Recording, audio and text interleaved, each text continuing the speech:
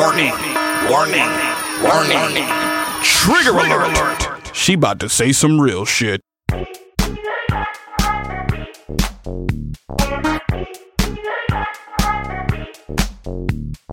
Hi, Brad. Howdy. How you doing?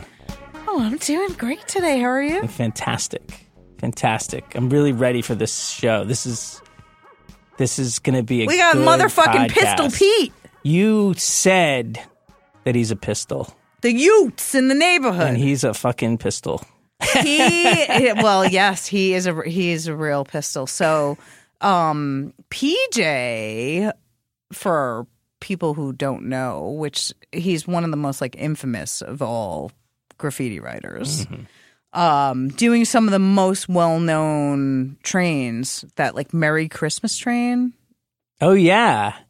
That, I mean, really? Oh, I didn't see. Yeah. Okay. And he is also this incredible New York character. Oh God.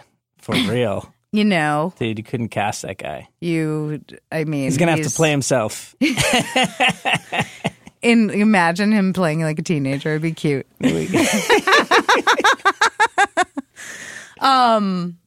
So PJ is just sort of this person that like people talk about and had these like infamous stories about, but doesn't really do like interviews. So I'm like super excited about this one. He's got the stories to tell. He's got the stories. I feel like we could do a part 2 with him. So there used to be, I mean, it still exists. There these videos that were made back in the day called Videograph by my boy Carl Weston, who was going around, and there was this infamous like PJ piece, and I don't think he was doing anything with Videograph for like a long time, so they were all over YouTube.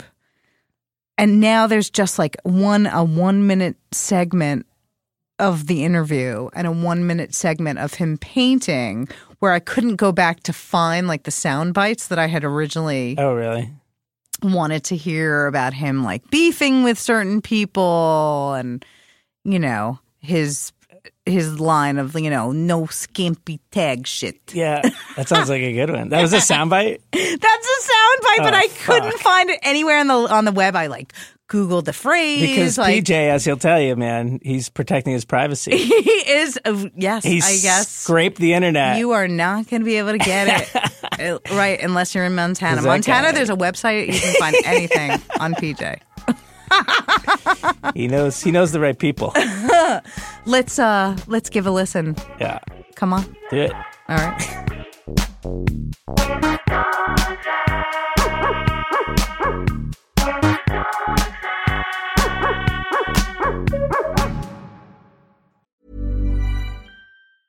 Hiring for your small business? If you're not looking for professionals on LinkedIn, you're looking in the wrong place. That's like looking for your car keys in a fish tank. LinkedIn helps you hire professionals you can't find anywhere else, even those who aren't actively searching for a new job but might be open to the perfect role. In a given month, over 70% of LinkedIn users don't even visit other leading job sites. So start looking in the right place. With LinkedIn, you can hire professionals like a professional. Post your free job on linkedin.com/people today. Hi! Happy New Year. I'm so excited that we're here with the infamous PJ. So where are you originally from? I was born and raised in the Bronx, and I still reside in the South Bronx. Outside of 5 years, I lived in Chicago, which was probably the best years of my life. But for the most part, I stayed And what around. years were that? 73 to 78. And you were how old? I was 11 to 15, 16. And those were the best years of your life? Yes. Do you think it was because of Chicago, or it just was like the age? The change of scenery and the rites of passage that was afforded to me that one as living in the urban jungle of New York City would never get, even though Chicago was a metropolitan city. Everyone still have their plot of grass. You got your driver's license at 15 through high school, driver's ed, and the police there, they grabbed you. It was like out of the Little Rascals. They catch you in mischief, they kicked your ass, took you to your house, and whoever entered the door better smack you up in front of the cops. And that was the end of it. It wasn't like, okay, now you're going to spot for a kid here. Right. Your juvie, the parents don't show up, we don't care. It's just, I just.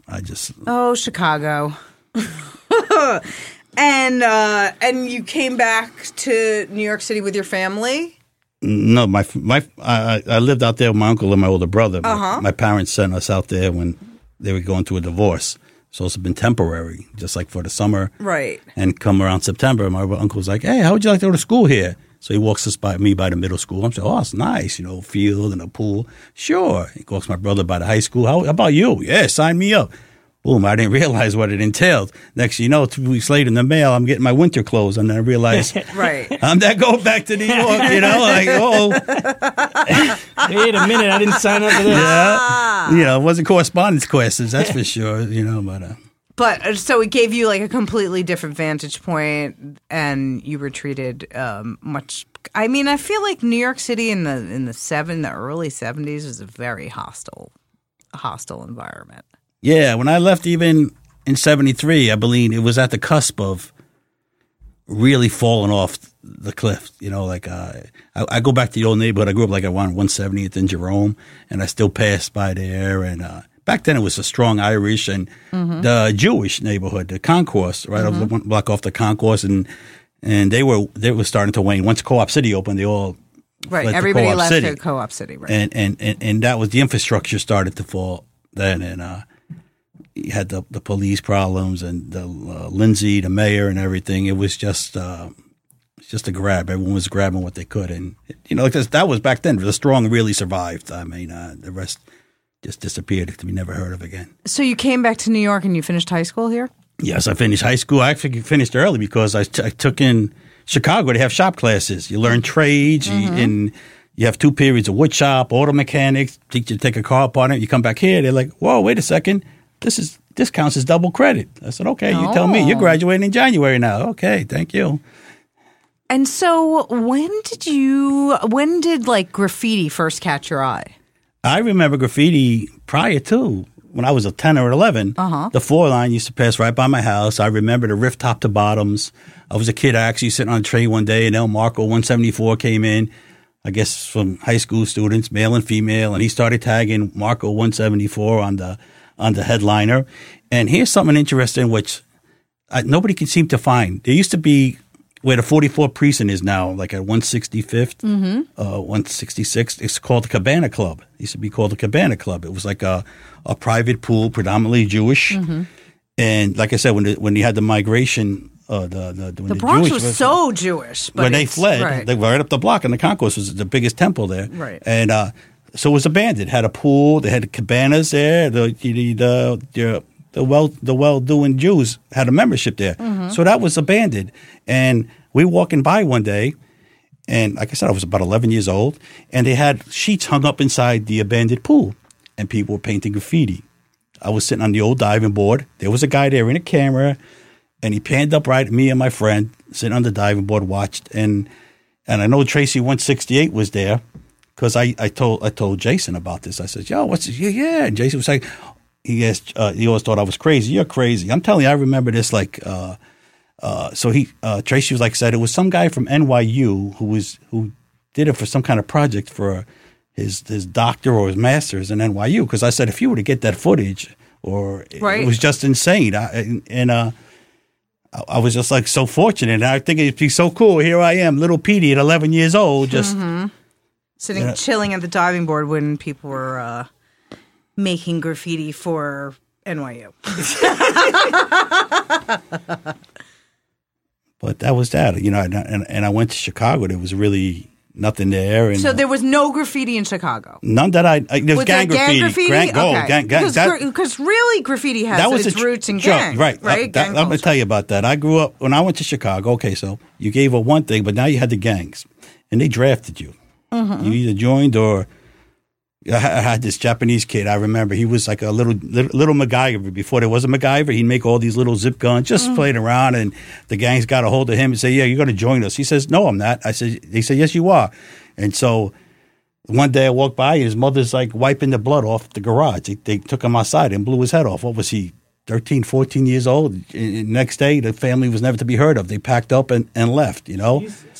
You know, you had the Latin Kings, the Simon City Royals, the Popes. It's like, it would, if you were to, I guess if you were to try to do like your regular graffiti as we know it, contemporary graffiti, I'm sure if they were to roll up upon you, you'd have to be wary about. You're not just going to whitewash some SCR, which is the Simon City Royals or the Gangster Disciples, thinking they're going to walk. Yo, what are you doing? That would be the ultimate diss. Rather than you were definitely getting dropped right there. Right. Same as California, people like roll up on California people. You got the gangs. Well, why do you think gang culture here in New York really like died out?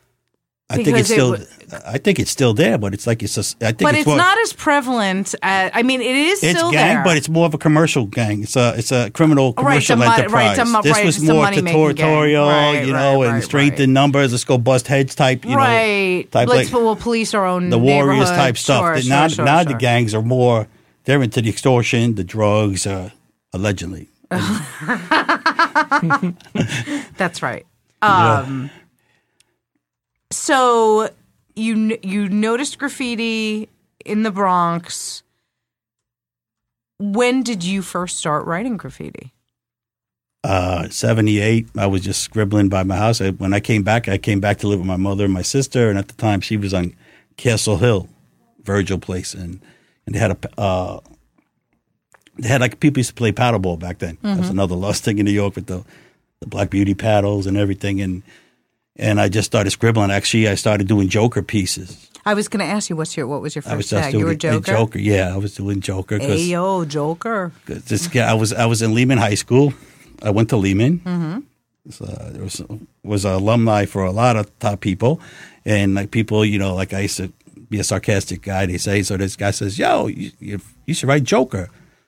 Okay, Joker. And then, I hooked up with another guy, a famous guy, Scene.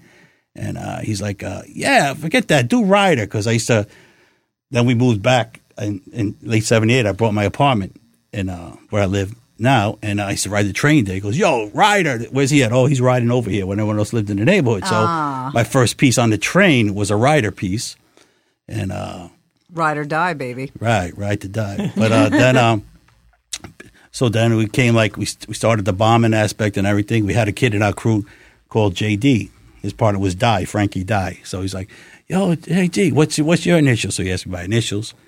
So that's where I became PJ, which became good because I could use the PJ for bombing. It became more beneficial than Ryder because I could use the PJ for bombing, or for the pieces, I could throw the AY on it. And so it was all around. JD had to do he was doing the JYDEs. I don't know if you remember those. He did the Blockbuster back in the 60s. But and that stuck. So. And so I was. My next question was, who did you begin writing with? So it was Scene, was it? Yeah, it was. Yeah. And so, how did you meet Scene? Oh, actually, he left school. He never finished school. His brother Mad went to Lehman too. And so one day I was hanging out. Everyone at the table there. The early people of UA, Ray, AZ, this guy used to write AZ, guy Screw, Louis, Easy, used to go there. So we'd be all in the cafeteria, but they weren't really about getting up. I wanted it on the train. So I was a criminal in other elements before graffiti, so I wasn't scared about vandalism, arrest. So that was like light work. That's light work. That's nothing. Right, I get beaten for being stupid rather than, Right. So yeah, go, Seeds up there. He worked in a beer distributor. So I went to him and said, I told him, I want to get up on the trains. Right? Hey, all right, you want to meet me at Bureau Avenue at 10 o'clock tonight. What do you got? Okay. So I showed up, much to his surprise, and the rest, so they say, was history. It's pretty funny we did a layup that out. So UA existed already? Yeah, but UA was mainly, in the beginning, they were like the bus boys, TNC, Drogs Neck Crew, that morphed into United Artists, because the kids used to ride the bus, the 40 bus on Tremont, the kids that went to Lehman. You had Rudy Vest, Lep 13, TNC. They were Drogs Neck Crew. But Drogs Neck Crew was mainly like the bus. They called them Ink Boys, because using the ink. And like I said, not all of them were like inclined, or they weren't dedicated to go to the trains. They had no problem tagging the buses just on the ride to school or something to do, or bomb the hallways of Lehman. But so were you like? Did you jump into piecing, or was it like a gradual? Like I said, the first piece I did was a rider piece. I had I didn't know how to rack paint at that time, so I actually went to all right, kid, bring some cans, bring this. And I went to the Woolworths on Westchester Square. They had a flame. I remember they had a flame. Like a chestnut brown was the fill-in, and a yellow outline. So that's what I came up with. Very earthy. But it was funny. Like, so we did that Zariga layup, and yeah, that was. But the layups was scary because you're like, "Whoa, I'm a skinny guy back then. I could fall between the gaps of the tries here." That was funny. I was holding on to the rails as I'm crossing it, and seeing is laughing at me. But that's okay. Get it now, but I acclimate pretty quick. You'll see. Yeah. At this, but and so then UA became like a much more like tight crew, right? But you were also down with like other Bronx crews. Yeah, see, that's always people say, "Oh, he's Scene's partner," but like I said, I was involved in other criminal activity. I'm not stating that. I'm not boasting, saying I'm proud. I was just, like I said, I was 17. I brought my own apartment. I always had my car, my apartment. I had things, but so I wound up, because of that, I wound up hanging out with Mitch 77, Med Disco, Band 2, who right. We were making money. Okay. Just put it. We were making money, and they just happened to be graffiti writers as well, and that was good too. Mitch showed me how to rack. Like before, everyone just putting the 3 cans in the gut. Mm-hmm. Mitch was like, take the thermal shirt, take the flannel shirt, right, tuck it in, and now he showed me how to come out of the store. Do it full body. I'm putting 8 in the back, double stacking 8 in the back with a puffed out down vest, and now I'm coming out of the store with 16 cans. Right. Have a nice day. Now I had a car. I was a down the leg girl. I was just a down the leg girl. I used to try that too. With the high tooth, I got tired of scratching my shins up. You had to be really good, like full wetwood rack. I'm coming out with 22 cans in this store here, 2 in the sleeves. Don't stop me now. I walked out like a Michelin man. But we had a car. I had a car, and then we were able to access the Jersey racks. Where in the store, all the stores, like even the store here in the corner was once in a while you got lucky in a Chinese store here, but the Jersey racks, forget it. You hit Route 4 and 17, we were coming home with 400 or 500 cans a day. Oh yeah. So we always had paint. Paint was like, hey boys, what you doing? But if you got caught out there, you're going to jail. Here you can just get the paint back. Jersey, they're taking you, and somebody better come get you. Yeah, that was the risk. It's a bigger risk, but it's also a bigger reward. Right. So you made up your mind you wanted to hit trains. Now you're painting all the time. You were a newbie and you learned quick. Who at that time was your like competition, your beef, like competition as far as what? See, I was never a hand. I never tagged per se. I was never an inside guy. I was never interested in markers because like I said, I rode the train. I rode the train to Lehman every day. Famous line, no skimpy tag shit. Yeah, if you're gonna go over, go with me size for size. Don't just cross my name. I could wipe out everyone in the whole city in one night if I'm just gonna put a line through. Right. Show me, stand there and do something. Especially in a war that I got beef. You're quick. That tells me you're shook. You don't want me to roll up on you or something. But because I seen it from the public's perspective, and I tell you what got me into doing other things, and like I would ride the train, so I know people bombed the insides, the layups, but they hit there with the Marvy Garvey ink, the purple. That doesn't dry, that violet stuff. Or people throw the ink on the seats. Why? The people are getting in their train in the morning, sitting down and getting in their clothes. To me, that's vandalism. That's vandalism. And I knew the Vandal Squad knew that these guys aren't doing the vandalism shit. These other guys are painting the trains, kicking out the windows, which made no sense because your trains are going to run now. Right. Or they're wrecking the insides. Right. And people are getting the ink on their clothes or their bags, Right. And but like we started, I told Scene, listen, we need to do whole cars. I marveled at Lee's whole cars. Simply, I never really liked the crazy, intricate, wild style. I like stuff, bang, you can read. My mother, my sister, we seen your train today, the one with the Wolfie characters. Here's my mother telling me, now she's peace watching. She knew, I didn't, she used to see me come home. Oh, good. And what did she think? But so she see me come home. I'm catching a nap. Oh, tell my sister he's sleeping good. Don't wake him up. He's in for the night.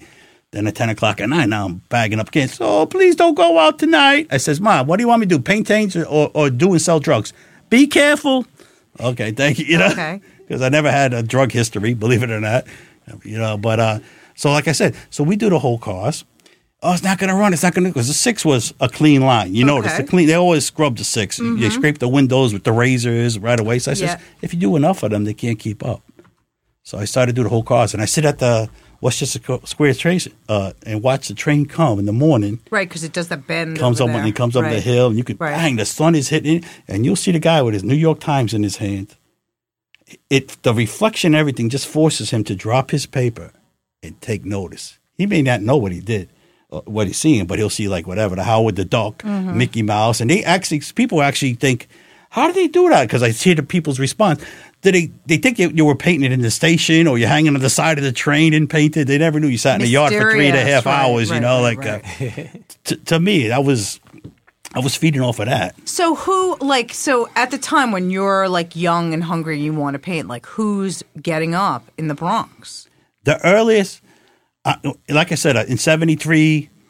Well, it's like Blade. 70. What I was saying, when I came back in I used to visit in 77 before I came back fully. Everywhere was Blade and Comet. Blade and Comet. I don't care.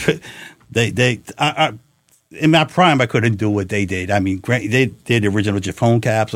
They did solid pieces. I mean, there's certain things that I don't even. I mean, I think account, Blade's the greatest of all time. Right. He's nobody can discount his body of work and volume of work. And even they had the street tags. They had it all. They had it all. They had the buses back then, and but they did. They were something to be marveled at, and Blade. But like I said, I like the whole cars. I loved the whole cars, and I loved the readable stuff. That's why I loved Mitch's stuff. Mitch to me is nice and clean, right? Clean, and I was around the guy. He's a humble guy. Outside of one fight or skirmish I ever seen him in, he usually dropped you within 1 or 2 punches. Like I tried to stop him at the door while we were racking. And they'd grab him because he's right. He says, "Yo, why you stopping me?" I said, "Yo, Mitch, you stereotyping." Yeah, you're stereotyping me. Like, why? Because he's Puerto Rican. Right. Okay. Meanwhile, me and Scene or somebody else is walking out the store. They're not even, over here, Pearl paint, whatever, Martin's paint. Oh, white privilege. But and he dropped the guy, bang, But like I was saying, he did his stuff neat and clean. And here's a little story about Mitch. Mitch never really came with a planned uniform car planned. He'd come with scraps, or he'd come with us. And can I borrow some of this? Can I borrow some of that? That sounds like me. And but when you seen the stuff the next day or in the morning, he totally smoked everybody. With their paint. Plus he knew how to work it. With like I said, we all got to come. Okay, what color blends we're going to do? We're going to do this fade. We're going to do this color for the shadow. But it makes it so much easier when you have a plan. You don't have to think on the spot. Like there's beauty to both. I did both. Now that I do full on plans, it's just so much easier. So much guesswork is gone. Because you're like, it could look good. Ooh. And he used to live on the concourse, Mitch. He's not far from me. Med lived 2 blocks from me. Med Disco, the original Med. That's funny. It's a small world, right? So I go to Mitch's house a lot, and his mother's funny. Oh, it's that PJ. You're a bad influence. It's funny. Meanwhile, Mitch was painting since 75, 76. Right. I'm the bad influence, but she busts my balls. I still see her once in a while. It's funny. But his black book that he had in his house, I would pay $100,000 for it. I'm not into buying books and cutting out pages, but that was and he gave it to his some little cousin out in Cleveland. I found out later. Did you do that? I gave it to him. He liked, he wanted to play with it. I said, play with it. If he would have executed the stuff that he had in there, forget it. Then game over. Game over. Then we do volumes of just his work. Like I said, he's the most underrated New York graffiti writer. Oh, Mitch 77? Mitch 77. But I feel like everybody talks about him. But I think maybe they don't, it's only the older guys that talk about him and not. To see it live. It's something to see a few images, but to have seen it live. And like I said, this guy didn't have the resources, or like I said, he fell victim to white privilege where he can get the paint. He wasn't going to Jersey at the time, right? To do what he did with to work with what he did. With and pittance. And like I said, we still had a criminal. He was still supporting his family, even though when we were out there, we were still doing our things that we had to do. Right. And so, but. So you didn't feel, so being, sort of in the criminal life, that like doing graffiti is just kind of putting yourself in harm's way a little bit? Like you're kind of asking for, I think being in the criminal life prepared me for doing graffiti. Mm-hmm. Like when Sess, Scene, and I hit the Burgundies a couple of years ago. Mm-hmm. Bunch of them. I said, "Yo, that laid up by my house. I'm telling you, come get. Oh, we're gonna do all of them though." Okay, so I did all the corners. Scene and Sess, they cried, but then we all got up, took all the trains, 120 cars to the yard, and the Vandal Squad was following Sess, and they're following Scene afterwards for like a couple of days. Okay. And Sess tells me, he goes, "Yeah, anyone follow you? Nobody follow me." "Oh, they must be. I'm telling you, nobody's following me. I know somebody." Okay. So Sess is in a bodega or something, and he goes, "Yo," he goes up to the Vandal Squad, "Why don't you follow PJ?" And the Vandal Squad tells, "Follow him? He's a criminal. We're not going to get nothing from him."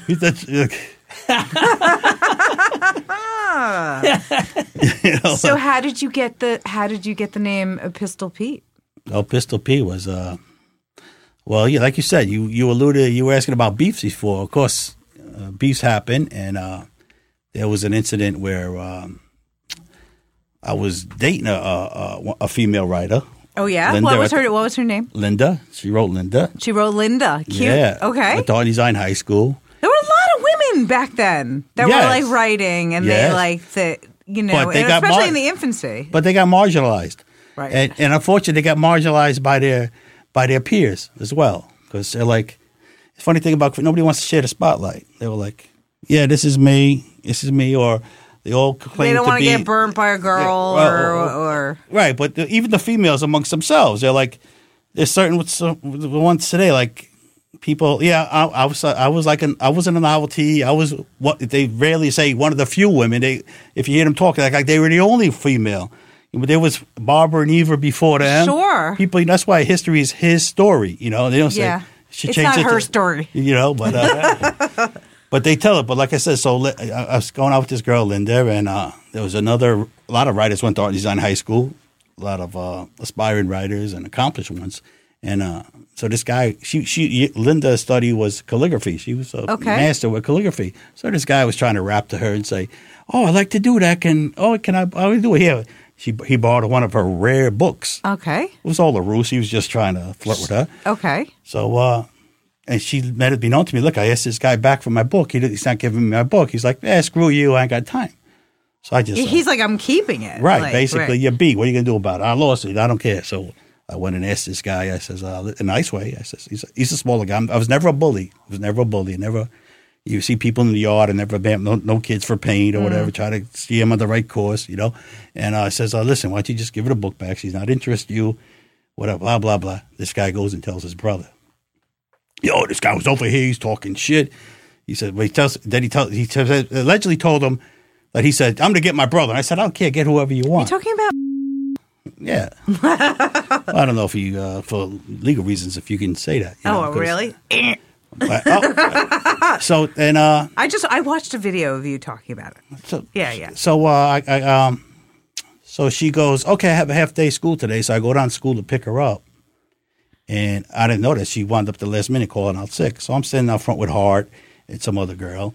I said, "Oh, I think Linda's sick." And it wasn't a day of cell phones and everything. Sure. So I was just ready to leave. And all of a sudden, I feel something like somebody punched me in the chest or maybe snatched my change, because back then you wore the gold chains. And "Oh, wow, what's up with this?" And I seen who it was. You guys, "Oh, look at this punk. Just punks me in the chest and run." And they're all like, the girls were like, "Oh, my God, he stabbed you." And I leaned down and blood's pouring out of my chest profusely. Oh, my God.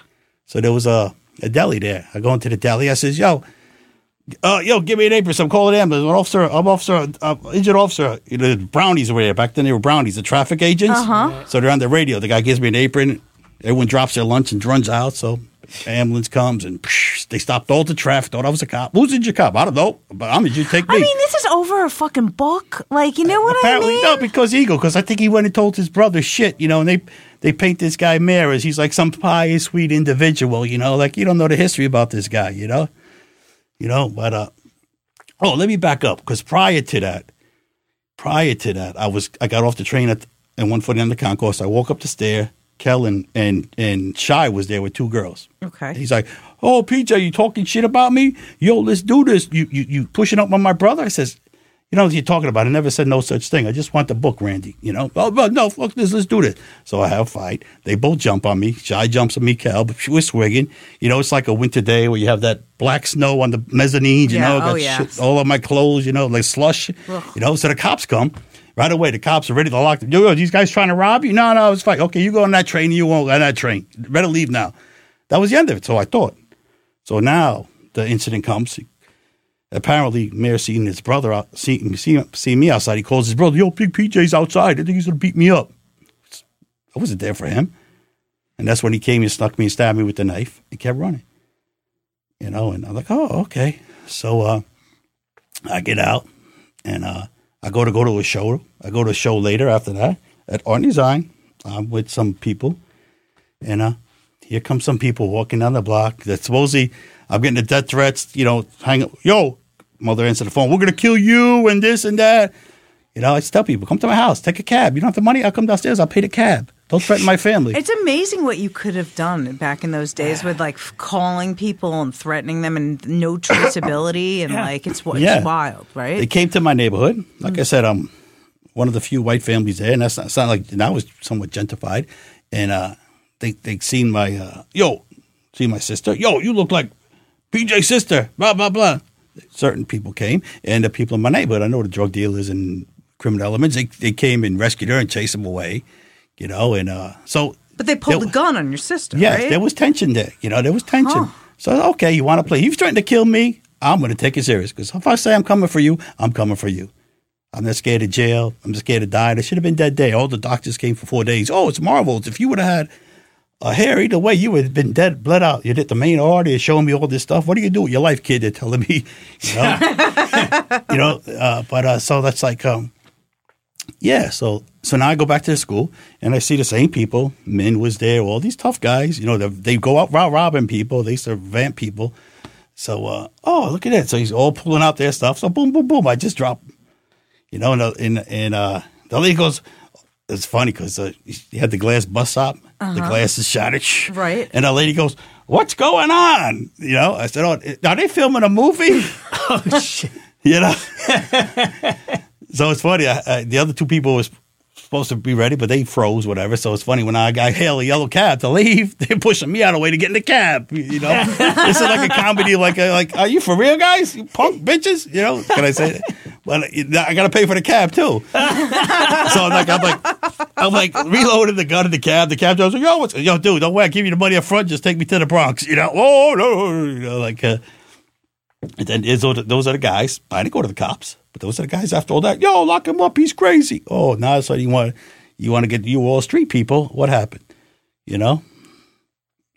And so did you guys ever formally squash the beef or it just was like dead after that? Like what happened after that?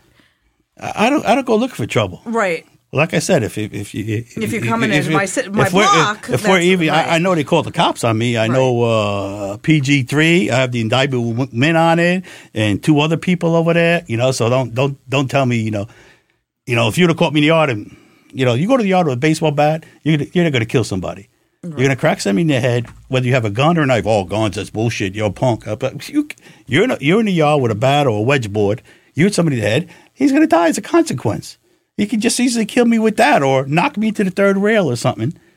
You know, just sheer numbers. You're going 6 or 8 deep in the yard. I'm not Superman. Here's the West on my chest. You know, I'm that James Conrad in the Wild Wild West, you know. But so like I said, I'm here. I never left. You know, if people take this interview the wrong way, I'm not saying I'm looking for anybody. Because if I wanted to look for them, I would find them. But it's easier now. Right. Let's just say you're trying to search on me. I fairly much. I don't sign up for Price Club things. I'm not on Facebook.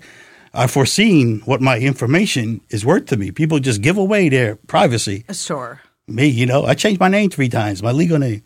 Right. You know, I have 4 different passports, and unfortunately, they're going to expire because 9/11 screwed it up. I can't renew 2 of them. Oh shit.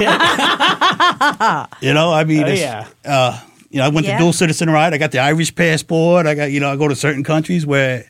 It played a game, but like I said, 9/11. I didn't do that for that, but I just seen where Well, it almost 9/11 has you can't disappear. It's No. almost impossible. No, but so whatever. I know they're there. I know where they're there. I know where they're at. But like I said, I don't take threats lightly. But don't you think like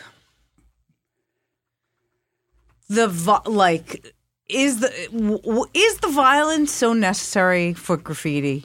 Like to exist, does it have to have this element of like extreme violence to it? Graffiti was always a territorial based thing. Sure. Okay, so as well as the ego, as well as the ego. If you're not secure with yourself, like some people that get gone over, they just turn a blind eye. They're passive or whatever. I didn't see that or whatever. You know, if you covered me completely, I had no problem with that. But if you're leaving me half out, you know, there's rules like, okay, there's a throw up. You don't do that, or you put a cloud over. You cover the whole thing up, right? Because it's like, right, you left me half hanging. You left me hanging. That's like telling, oh, look at that. You know, I understand a piece for piece or this for that. You know, but you're talking about violence, but.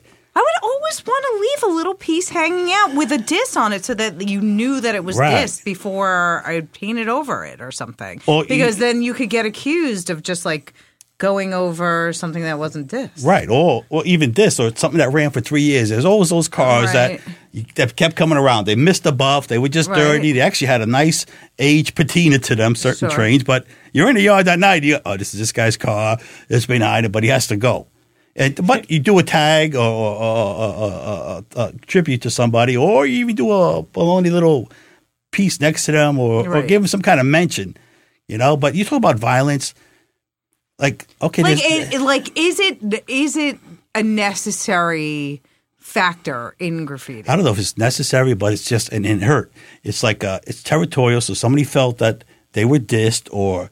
You do that, or you get up. You're in my yard, and then they meet. You know, it's like I said, if it's one person or three people, and there's 5 or 6, it's like the level. They didn't mean the level to rise to that, where they crack your head, or now you have brain damage, or people die by accident. You know, like when you hit that one punch and the guy hits his head on the fire hydrant. It happens, so you can't say because there was no weapons or a lesser degree of weapons that there's still the potential for death or serious injury.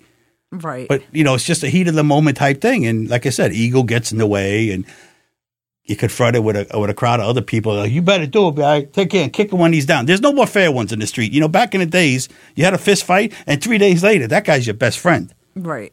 You know, like that's the way. Yeah, because you could just like hang it up. Now you just hold on to it forever and hate them, and you know. Right, disparaging things about them on the internet or something. You know what I mean? But like, you watch all these videos. Nobody is a fair one. A guy has an argument in the bar. They step outside.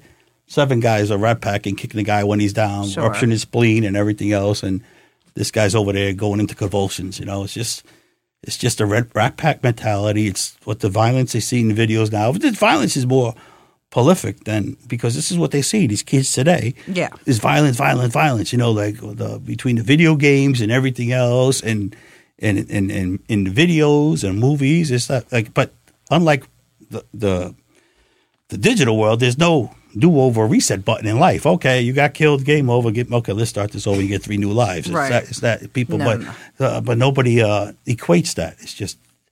You know, you're starting early. You got 12, 13-year-old kids killing people. I know. And you know what? They're versed with the law. They know what the law can do to them, or can't do to them, more importantly, you know.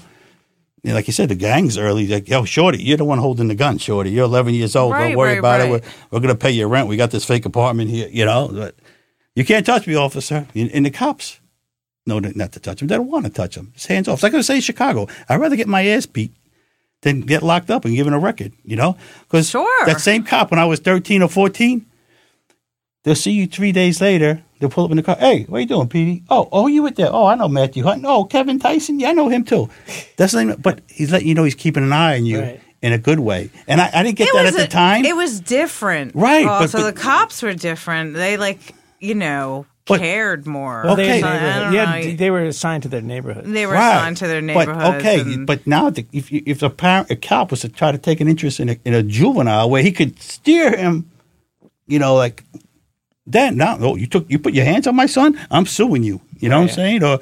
What are you interested in my kid? Now they think it's something nefarious. What are you, some pedophile type thing? There's no more.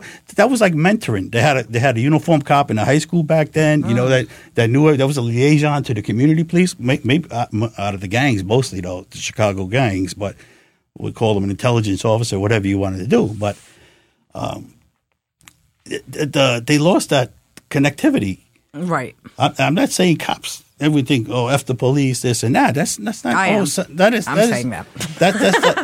But I'm just saying that's not necessarily a bad thing. Yeah. Well, it's just, now they're just like, agents for the elite class. You know what I mean? Well, they're here to make money. I'm total anti-government. I've been for, Yeah. I know what this government's about. I've been inside the federal justice system. I know it's talking about class. Nothing, certain people get slapped on the wrist, and other people's going to get the. I seen it happen. This guy gets a pardon, because she had back problems. It get passed in the room by other people. It's like your demographics, where you're born and where you lived. It's like one city or town. So you're sitting on a stolen car, you're going to get 10 years, and that's it. You're going to be on a chain gang. Over here in New York, nothing. They don't have time to even prosecute you. So it's right. There's so many things that'll never be resolved or solved. Well, now they just feel they have, they move with impunity. They don't have to answer for anything. They can just shoot people. And it's, just today's business, So now you have this insane reputation because of what happened. So you basically, you don't have any beef. Right? Are people they're like, I'm not fucking going over this guy. He's gonna fucking fuck me up. Like I said, I'm not a tough guy, but I'm not a You're not a tough guy? No. Oh. No, I just have a strong sense of self-preservation. Right. Okay, I will defend what is mine and my family. Bronx accent. And I am willing to defend. I don't fear jail. I've been to the worst jails there. I'm not proud, but but them they sent me to jail for stupid stuff back in the days. Okay. I was selling bootleg shirts. All over. You were? What were you selling? All the bands. I used to work for all the rock bands. Okay. That's what you see in the video you talked to? Uh-huh. There was nights I make $3,000 on a good show back. Okay. But I had to travel. But saved me. Well, again, I came to New York with Chicago driver's license, New York criminal elements. Sometimes we had the legal concessions to sell inside. Sometimes you lost a contract. The boss would say, we're going to bootleg tonight. Right, sell in the parking lot, but everyone knew. Okay. Everyone knew that people wink, wink. But some places, that you get some promoter. Screw that. He'd go to some small town and get an injunction. Then they'd send the marshals out to grab your merchandise. So I was working a Styx concert in 79 in Baltimore. Paradise Theater, 79 or 80. You love Styx, don't you, Brad? No. I think it was maybe 80. Yeah, so I work in a Styx concert. Yeah, it had to been 80 because I just got stabbed. I got out the hospital. That was part of my defense. So the concert's over. I'm loading up the trucks and shirts. Big black guy comes up to me, grabs me from back. Yo, I'm a U.S. Marshal. I'm seizing your stuff. Now he had tennis shorts on, this and that. I didn't see a gun. I said, wait, I'm fighting. So I'm like, yo, this guy's trying to rob me. I'm throwing the shirts to the crowd. So they grab all the shirts. This is evidence I got rid of. Stop, I'm a marshal. And they're all laughing. So I'm fighting with this guy. And I said, I'm going to stab you. I couldn't get rid of this guy. But I'm looking for my knife. It was nowhere there, thank God. Unbeknownst to me, when I got out of my car, it fell out of my pocket. It was in the seat. You do that, I'm going to have to shoot you, he's saying. I'm tussling him on the floor. I said, shoot me with what? Then the real marshals came with the cowboy hats and the boots, kicked me in the head in the alley in Baltimore. Next thing you know, I'm charged with assault and federal marshal, and right into federal court. Oh, over concert teams. Yeah. So another thing too. See, when I got arrested, I've never plead guilty. That was my thing. I used to do stuff when I got caught one night doing stuff with Mitch and Med. And I said, listen, guys, we never made a statement. It baffled them. Like, you go to Raymond, no statement? No statement. That's like unheard of. Like, for 4 18-year-olds, like, I had good lawyers. So my lawyers had his day. And so, like I said, I go to trial. Oh, get this, plead guilty, get probation. I'm not pleading guilty to nothing, Right. I knew they didn't have the capacity to try everyone. I used to tell people they have to wait. They have limited resources. They're not going to panel a jury to try me for this baloney. They're going to give you the first couple arrests free, and then when you do got a big case or guy you can't beat because look at this. You have all this other. You see like paper when they arrest somebody. Oh, he has an arrest record. No, he does. I see a bunch of dismissals, but people don't read that. They just said he has an arrest record going back to 1982. Right. Arrest means nothing. Show me, outside of pleading guilty. don't plead guilty and then say, oh, I didn't do that though. Why'd you plead guilty? Oh, they're going to give me 20 years.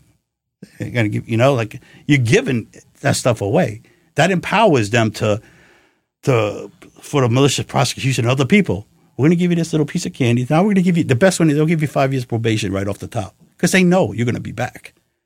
Now you got your probation violation. Right, and you're in the system. Now you don't have to get bail. You're in the system. That's the game. Now you're in the system, and your chances diminish greatly trying to win a case while you're incarcerated. Because the jury sees you brought in. They know you're incarcerated. You're not in the hallway with them. So they're like, wow, this must be telling us this guy must be dangerous. Why is he not out amongst us? But people don't think about all that. They give them that. So now, unless you're going to become a sane after that, 5 years probation, you got to be honest with yourself. No. You have to I tell people, let them make the case against you. Don't make the case against yourself. You look at anything. Lawyers, 90% of their time are in court are trying to squash a defendant's statement, what he said. Right. That's the Keep whole... Keep your lip zipped. That's what I'm saying. I tell them, let them make the case against you. Don't make the case against yourself. So what would you just say? You're like, I wasn't there? I say no. I wouldn't say nothing. I says, that's it. First, when they bring me in for something, I don't open the door for them. Okay? You have a no-knock warrant? So I talk to them behind the door, slip the warrant under the door. Oh, once you open the door, they're going to push you by and say you let them in. Right. And then they're going to legally search your house and say, oh, this was in plain view. So it is, that's you against 4 cops that are never going to come clean and say they did this. So, and then if they do bring you in, come down. We'd like to talk to you. I used to tell them back in the day, talk to me. What's wrong with our phone connection? Like we did some stuff in NASA one time again. I says, yeah. They called me up first. So I know the guy, handed the phone or whatever, says, oh, come down to NASA. We want to talk to you. I said, what's wrong with the phone connection? I thought I'm going to say anything. I knew what it was a misdemeanor. And they're not going to come extradite me from the Bronx for a misdemeanor to Nassau. We were racking in Mass, so I got away. They got the license plate number of the guy I was with, the car, drove away, toodaloo. Never heard from again. The other guy went there, they arrested him. He wound up pleading guilty to something stupid, But, so what happened with the marshals and the T-shirts? So now I go to court, and they're charging me with assault on a federal marshal. Oh, right. I was 19 years old. It's funny. It was a small world. Like, yo, man, I'm just at the Stick concert. I just want to see my band. So now they have no evidence or nothing. So, and it's funny because they told me to sell, and this black guy was there. He's laughing because he must have heard about it because they beat me up. They lumped me up. I was still fighting back. They had me belly chained. I was all beat up. And he just threw me in there. And he's like, I hear this laugh. I'm on the floor. I hear this laugh. Oh, because he told the other guy, this guy was going to stab me. So now they're looking for the knife all around. So they didn't know about my car yet, So I hadn't met Disco with me too that night anyway. So I'm in the sun. This guy's laughing. Oh, man, you're a crazy white boy. You're the crazy white boy. I ever see you duking it out and chained up. So it wound up was like he was like one of the leaders of the DC Blacks as a 19-year-old, 20. Like and DC Blacks is a notorious gang known throughout the federal prison system. Okay. So later. So I'm going to court. I had to go back in court. They wouldn't transfer my case to New York, which they do in most courtesies because, right, it's a lot of traveling, right? Right. I got to come back. I got on a bail, $50,000 bail. My boss came and paid that. They were surprised at that, Gave the money to my mother, tried to press her. Where'd you get this money from? My mother, what are you talking about? It's good. Check it out. Put it under the light, whatever. She's a pisser. So now I get out. I'm going back and forth every month. Back then I was flying on People Express, $29, throw a cold bagel on you to Baltimore airport, And plead guilty, blah blah blah. So they tell me to plead guilty. The lawyer says they had this Youth Correction Act sentence, call it a YC. Give you 6 years probation, and once you complete it, you get your record will be totally expunged. So I had a high-priced Baltimore lawyer there. So begrudgingly, I pled guilty to that. I said, okay, whatever. Now, I was going down for federal sentencing, right? So they must have knew about the open shooting thing. So they came and arrested me on the night before my federal Baltimore sentence. They rigged me, right? So now, but I get that you wouldn't be, you'd be a no-show. I had a lawyer here in New York. He says, listen, don't talk to my client. You speak to me, so whatever. I went to the lineup with the lady. I cut my hair. I knew the old lady. She didn't identify me. So I knew they had the other ones, and the other guys had records longer than me. So my lawyer says, yeah, don't talk. So he brought, bring him down. We're going to process him. So I go down and at the 17th precinct, and they told my lawyer, you can go. He's going to be here. We're going to let him go. They lied to my lawyer, put me through the system without the prearranged type thing. And they put like a remand on me, and I missed my federal sentencing date the next day. So my lawyer finds out. He comes downtown like the next day, gets me called in. I get ROR from the shooting charge now, released on my own recognizance, right? Even the call, wow.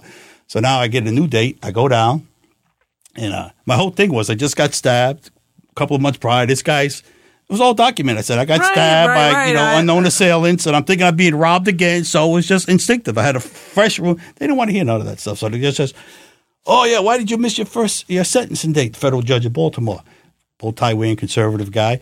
The prosecutor, "Oh yeah, and I can tell you why. He was charged in New York with shooting 4 people." What? Oh shit! I can't give you probation now, and because he said you're going to wind up on the other end of the 45. The judge says that, but there was no mention of it was a 45. So how did?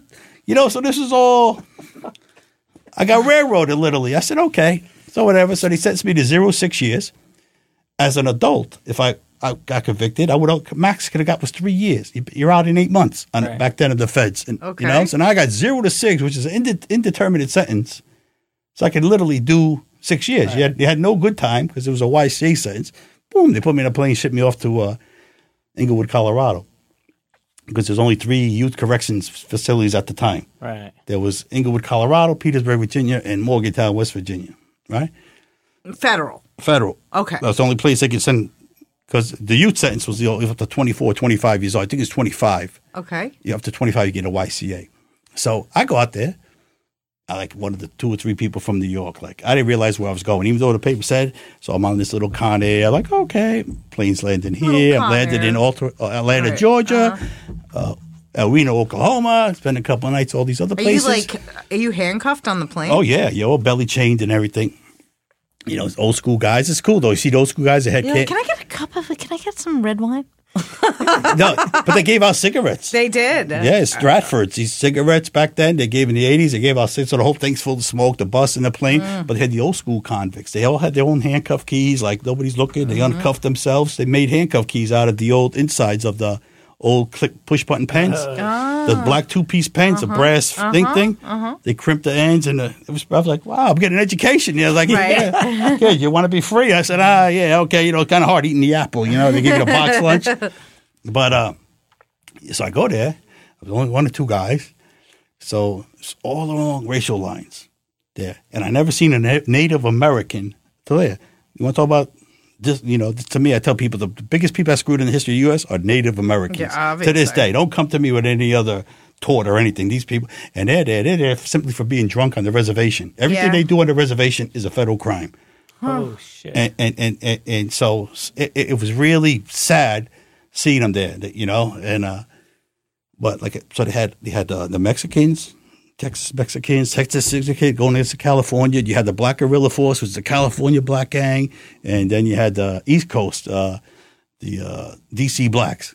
And I'm like, here's the cauldron. This is all. And while I was there, they had like 3 major race riots. Had National Guard shooting tear gas. It was on the world news tonight. I'm like, but who I got? That night, go back to the night I was arrested the year before. There's my man. Leave that guy alone. He's cool. Oh, shit. So, it's a small world. And I want to. It's who you know, baby. Fucking lucked out, man. Ryan Reynolds here from Mint Mobile. With the price of just about everything going up during inflation, we thought we'd bring our prices down. So to help us, we brought in a reverse auctioneer, which is apparently a thing. Mint Mobile Unlimited Premium Wireless. How to get 30, 30, bit to get 30, bit to get 20, 20, 20, bit to get 20, 20, bit to get 15, 15, 15, 15, just $15 a month? Sold! Give it a try at mintmobile.com/switch. $45 up front for 3 months plus taxes and fees. Promo rate for new customers for limited time. Unlimited more than 40 gigabytes per month. Slows full terms at mintmobile.com. Hiring for your small business? If you're not looking for professionals on LinkedIn, you're looking in the wrong place. That's like looking for your car keys in a fish tank.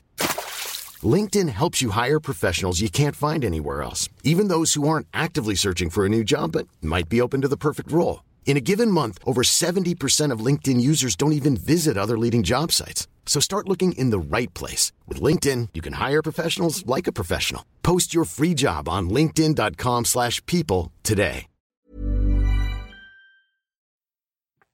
Even out throughout the system, when I went other places, like even when I got arrested in the city when I'm Rikers Island, you're like, yo, that guy, blah, blah, blah. People from my neighborhood that I took care of, and people don't understand, like, yo, why is nobody messing with this white guy? Like, he's a population, But I never screw nobody over. So, like I tell people, the world is small, man. You don't have to look over your shoulder. Don't screw people over. To this day, I wind up with people, or I'll be out with people. Oh, yo, that's PJ. I was in with that guy. Like I hear them. And like, really? You're infamous. Oh, but you're an infamous character. No, it's just, but and they should you treat can correlate you with reverence. You can and correlate respect. that to every aspect of your life, be it your professional life or whatever. Just do the right thing or try to be a right person. And in the long run, try to be a good guy, right? Try to help. I don't, I think you're trying to think I'm sarcastic with that. No, I'm being totally serious. Okay.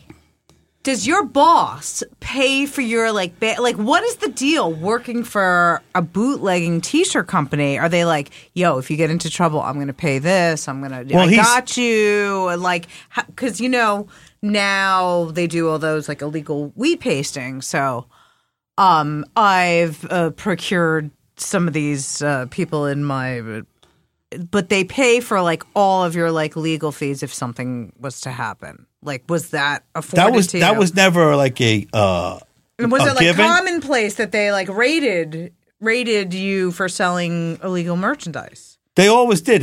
But there was times they would just take your shirts, Right. and that was the end of it. This guy, I was loading the truck, so I had. Was it always Marshals or was it? Yeah, it was local? U.S. Marshals. Right. Okay. But you go to like some Texas. I stopped going to Texas. Texas is the craziest place. They could be 10 million cash. I'm not going to Texas. Right. I had them chase me with 4x4s where if I would have felt, I was getting run over and killed. Right. Okay, like he said, oh, he's sorry, or he did this. They didn't care. Yahoo! It's the Wild Wild West. You know what I'm saying? And you ain't from there. You ain't a good old boy. Stay away from them cowboys. Forget they it. don't want you there. Fuck But no, dude. Yeah.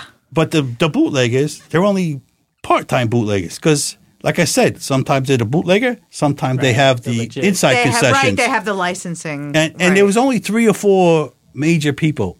And it's funny because there's only 2 major that did the most of the printer. So the printer who had the legal whatever bands, Rush or whatever, certain bands will really protect their stuff. Like Rush was big. Rush would pay. Other guys wouldn't care. They wouldn't hire the marshals or whatever.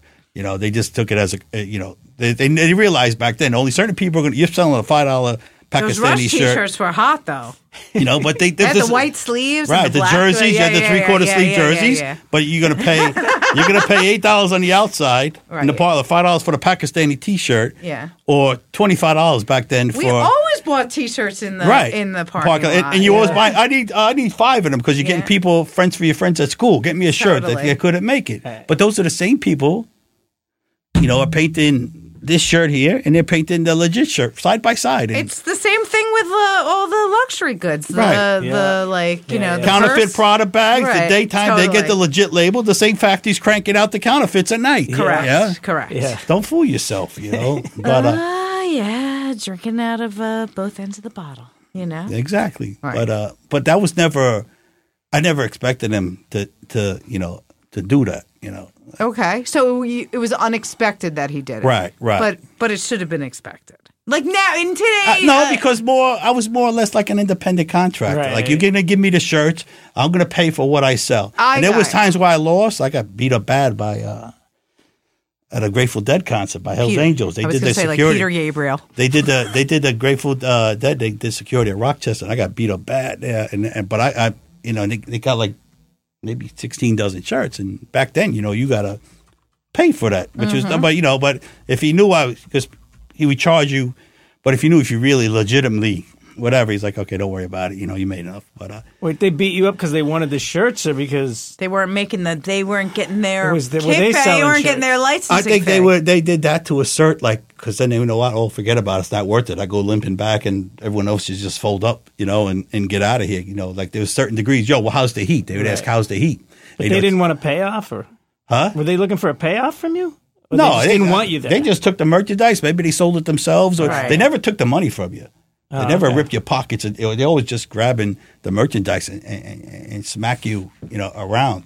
There's certain municipalities where the cops would, like Binghamton, city ordinance, give you the $25 in New Haven was bad too. You had to go buy a day of vendor license, and if you didn't get there, they closed like right, And where's your license? You had the 1 day license to sell.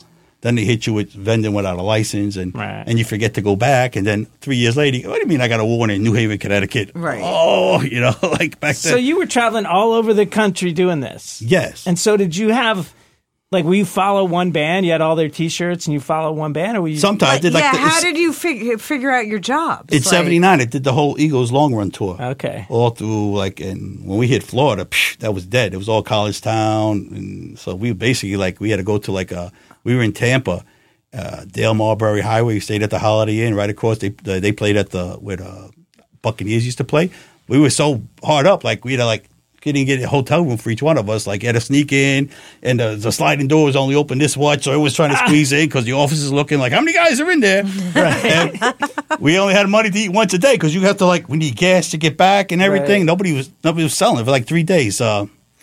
And so we used to go to this all-you-can-eat buffet once a day, Swedish Manor, right down the road. This is it, guys. And other guys are making the corned beef sandwiches and stick them in their pocket. Oh, no, you get out of here. But he must have had some fun. Yeah. Young guy traveling around, following bands. I tell people, I tell people, my whole thing from a long time, as far as was travel. And I tell people, yo, go travel, see America. Go across west, go across 80. You'll see X amount. Come down 1, come back and take 10.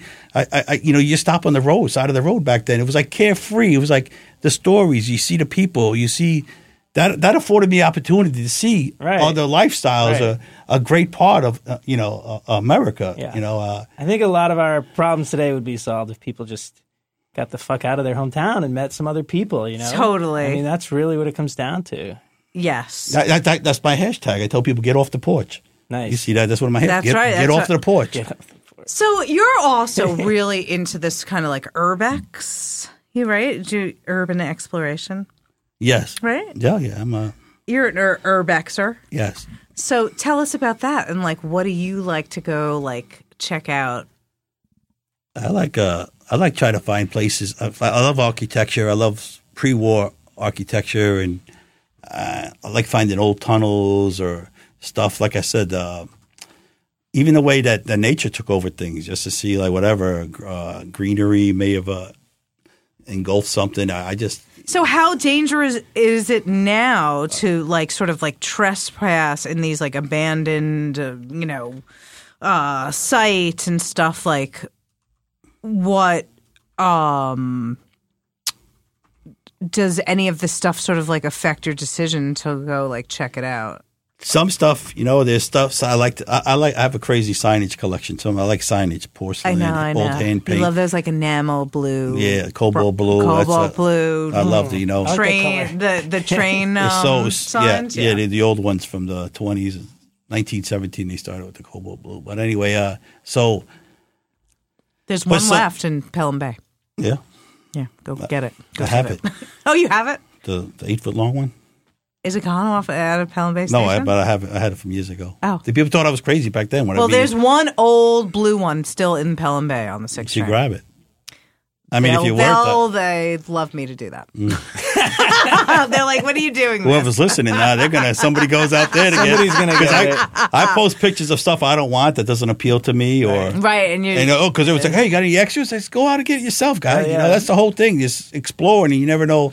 I'm driving, I stop at a red light. Hey, it's some small town. I see some old 7-Up sign that's peeking behind something, wow. You like American Pickers. Right. Well, that's all staged, though. I know it is. I talked to those guys there, Mike's all right, Frank. Yeah. Anyway. Yeah.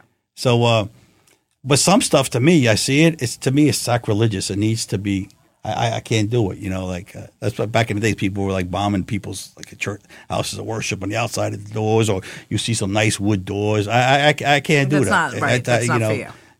I just respect it for what it is. You're not into vandalism. You want to write your name somewhere that it's going to have some impact, but not piss people off. Right, and that's okay. But the same as when you're harvesting whatever artifacts, whatever you want to call it. You see an old building, I love this old website, Old Houses, or on Circle Homes.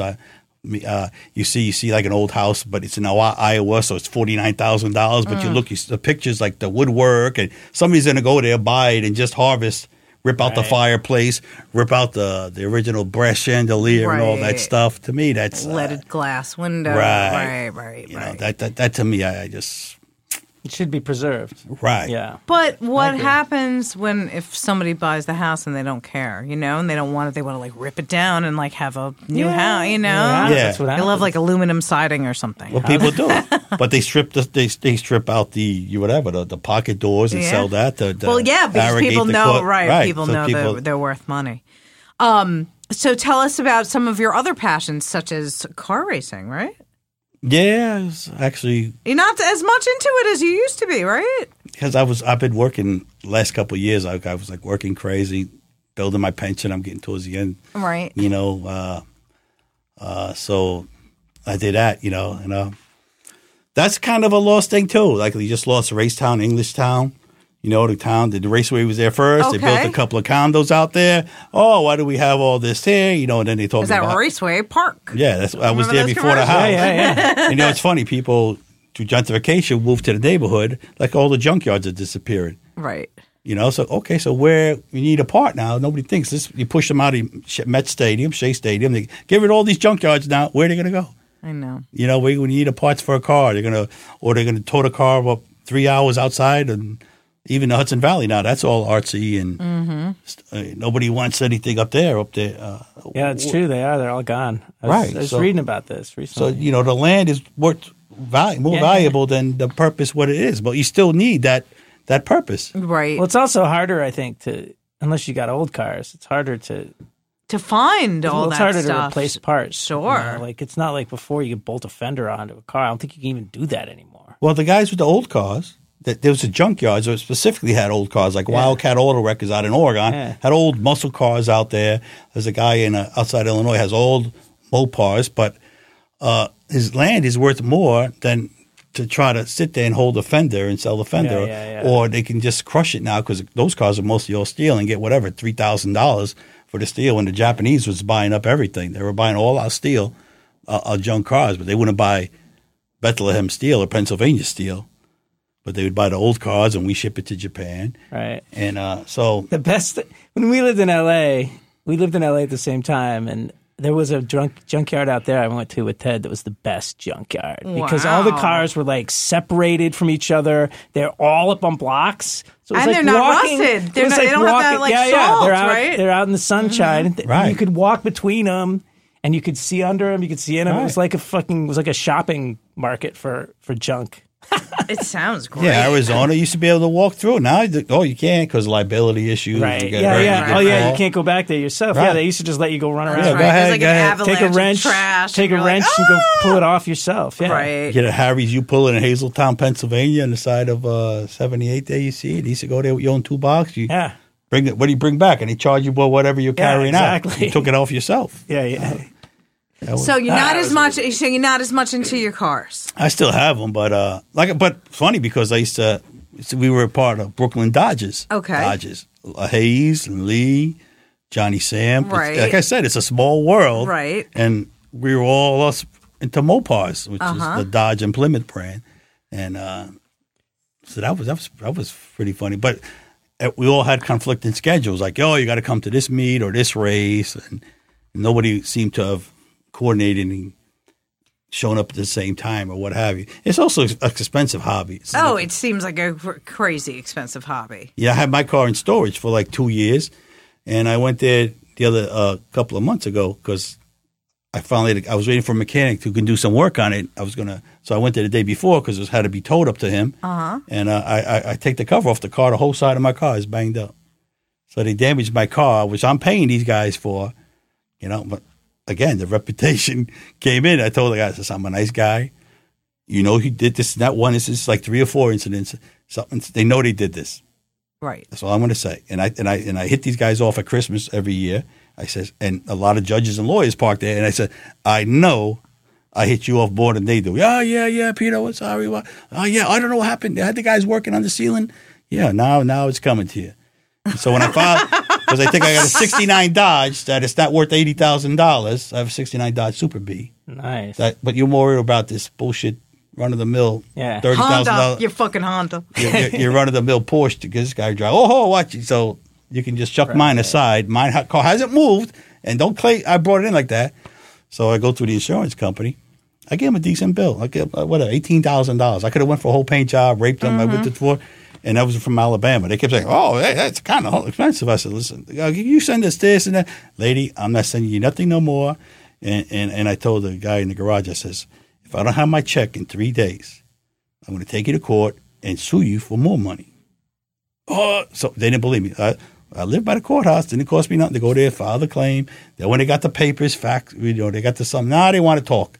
Funny, I got my money in 24 hours. That's how it goes. They want that. They want that stamp. That because they think you're not gonna. They court think, stamp. They think you're just like you're not gonna utilize what's right. available. It's not to as right. It's not as hard as people think to sort of like file paperwork. I says, you're gonna send your lawyer. Just like I sued my old boss one time. I started plumbing.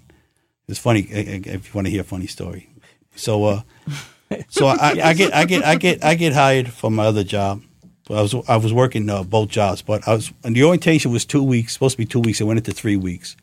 So the 2 weeks I knew I was getting hired, I planned my vacation from my day job. Mm-hmm. And so I went into the third week. So he's like, "Hey, where's Pete?" So I asked my helper, my foreman, "Is he in Europe? Is he locked up? I need to see him." Meanwhile, the shop was slow or whatever. So I go in there the third day of the third week. I said, "Yeah, Phil, I got 2 more days left, and I come back. I'm going to be working in nights but days." And he knew I was working 2 jobs. But what? Get out of here! Forget about it. So he basically fired me. I said, "Okay." So that night I went home. I was getting chest pains, bad chest pains, like somebody stuck a corkscrew in my chest. I kept it. So I go to Lenox Hill Hospital, middle of the night. Maybe put me up to all the machines. "Oh, you had some kind of heart blockage, but 87% of the population has it. But we want to admit you overnight for observation." I said, "Listen, I just got fired from my day job. I got 2 days left of training for my night job. So if I stay here, I lost that both." He goes, "So basically I got to sign myself out the hospital." The doctor's like, "You're crazy. Blah, blah, blah. I got to do it. We're going to do it." So I signed myself out. Down the road, I get a bill for $4,000 from Lenox Hill Hospital. My insurance denied my bill. Me, I was on vacation. So I had my pay stub for the first week of May, which would cover me for the month of May. So I kept going, "I got insurance, go see my day job," back and forth. He tried to say, "Oh, I resigned." Never resigned. I never resigned. I never abandoned my job. You fired me. So blah, blah, blah. So I let it go. I kept going back and forth. Then Lenox Hill was going to put me in collections. So I go to Lenox Hill, Financial Services. Says, "Yeah, I'm here to be responsible." I says, "Listen, I had insurance on that day, but that's neither here nor there. I'm going to address that issue later. But I know if I had insurance would be paying $4,000. Can I at least be, can we compromise?" Lady wouldn't budge. "No, you owe $4,000. Don't give me the insurance rate. Give me the real rate. Right. Yeah, right. No, it's $4,000. Okay, so I paid him $4,000. So now, after that, my boss, the day boss, comes to his senses. "Listen, can we sit down? I'm sorry. I messed up. I need you. You're a good mechanic. I understand what you." Okay. So I said, "Oh, Bill, you don't understand." I said, "Okay, I don't understand." But I knew I was getting the money back from him. I do overtime, whatever. I was getting money little by little. And I drove Yellow Cab for 30 years. I don't know if you know that. No, I didn't know that either. That was another story. Anyway, so I was driving Yellow Cab on the weekends, and I dropped these girls off in Chelsea, and somebody got in it. They had a brand new cab. They always took care of me. I knew the dispatchers for a year.